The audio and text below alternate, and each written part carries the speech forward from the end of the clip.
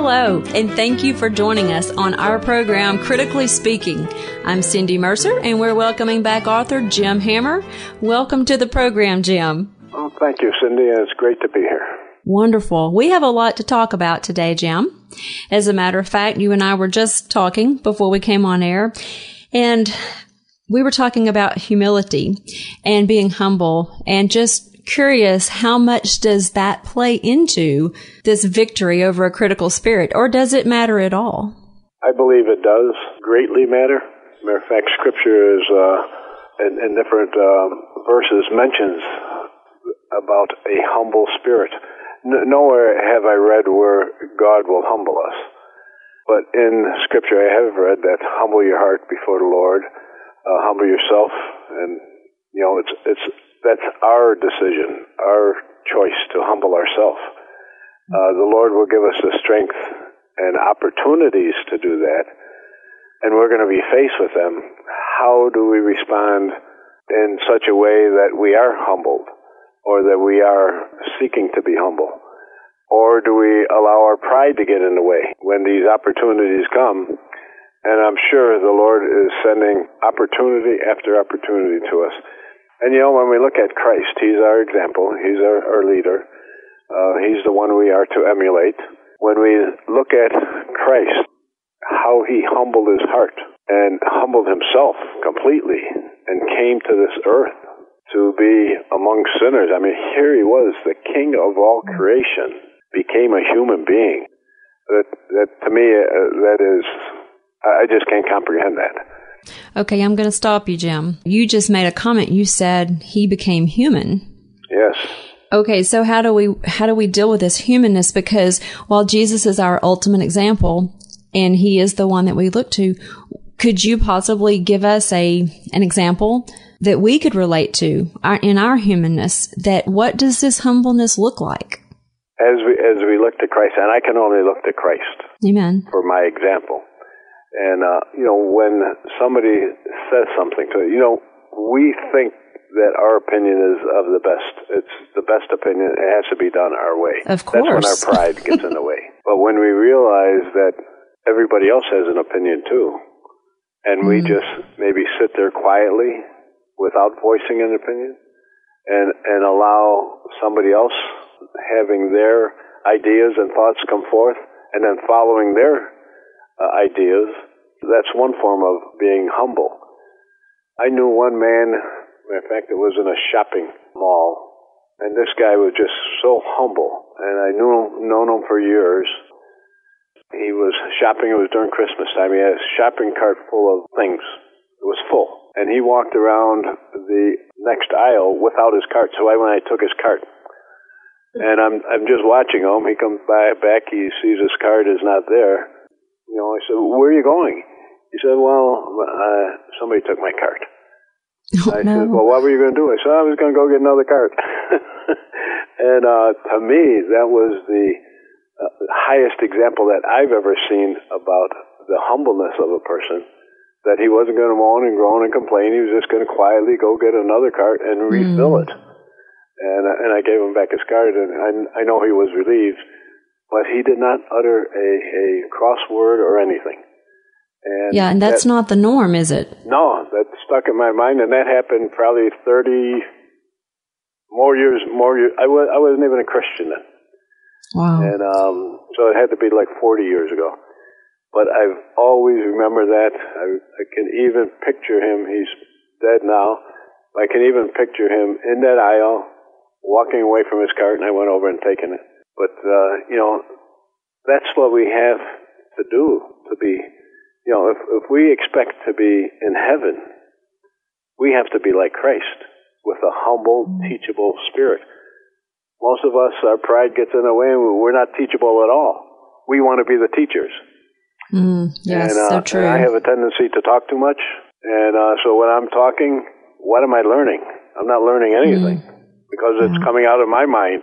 So how can I ever learn anything if I'm always talking and not listening?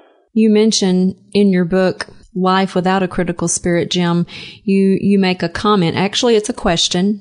And you say, isn't it time to conduct ourselves as children of the King?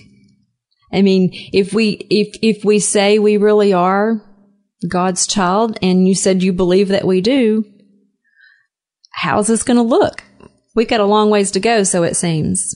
Well, that's one of my favorite texts. That's in Romans 8, 16 and 17, that the Holy Spirit himself bears witness with our spirit that we are children of God. And as children of God, we're heirs of God and joint heirs with Christ. And the kingdom is ours. Our inheritance is heaven. It's our rightful inheritance. And many of us are allowing the enemy to steal our inheritance without uttering a word, just going along with the program. But as children of God, that makes you, Cindy, a princess. Ooh, makes me a prince. God. we are royalty. We have royal blood, heavenly royal blood flowing through our veins. And but how are we conducting ourselves?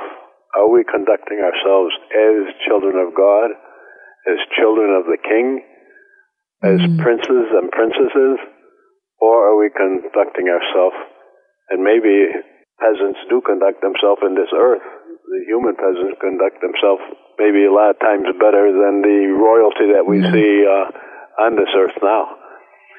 But, and I don't want to stand in judgment of that, because I know God has his people all over. Amen, he but does, as children of God, our standard is much higher. And Christ is our example. We have to keep our focus on Christ with everything that we think and say and do. He is the one that we have to emulate. So it seems, though, if we're going to follow up with Romans 8:16, when he tells us that the Spirit himself bears witness with our spirit, it seems that we should be demonstrating something. What is that something we need to be demonstrating? Something specifically? Specifically, I got to go back to Christ. We have to be Christ-like in character, in thought, in deed, in word, everything that Christ would want us to say. And I know I had mentioned the WWJD, what would Jesus do? Same thing. What would Jesus think? What would Jesus, how would Jesus conduct himself? Everything has to be grounded in Christ. And for us as human beings, and again, I know that we will fail until we give everything over to Christ. We're going to stumble and fall, but as we get ourselves back up, actually as Christ picks us up, Amen. And as we confess our sins, that we just fell over, that Christ will clean us up. He's promised to do that in 1 John 1:9. And by the time Jesus comes, I believe that we will be like him. We see him as he is because we will be like him. We will recognize him because we will be like him, we're told. And how does that happen? Does it happen when he comes, or does it happen prior to that?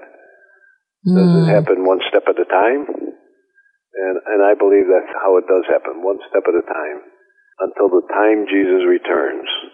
We will recognize him for who he is, because we will be like him. Ain't that an awesome thought? It's more than awesome. You know, I was just thinking while you were talking that the Bible, it mentions something called the fruits of the Spirit. Yes.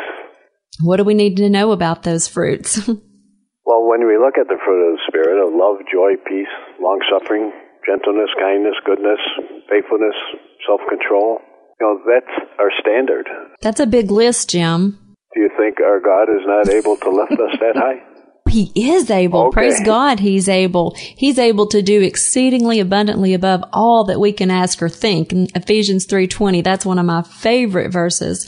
But I'm just thinking, maybe one of our listeners are going, boy, that sounds like a really long list.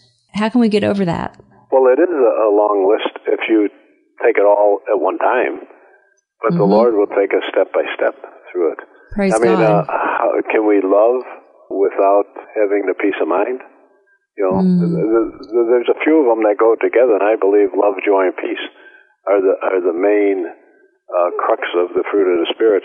But in John 6:44, Jesus said the Father is drawing us to himself, or drawing us to Christ.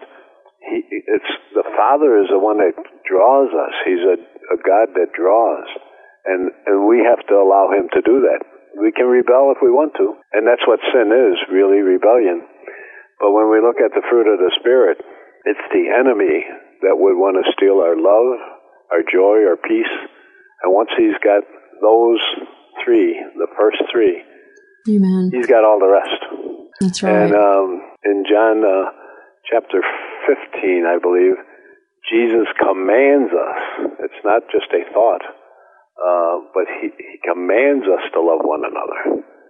So as a Christian, whether I want to or not, I have to give myself to the Lord and say, Father, I don't want to love this person. Yeah. But you want me to, and I know you will give me the strength and the spirit to love that person. Matter of fact, I even, when somebody irritates me, I say, I start praying for that person and say, Father, let that person be my neighbor in heaven. And this way I can't have any hard feelings towards them. Absolutely.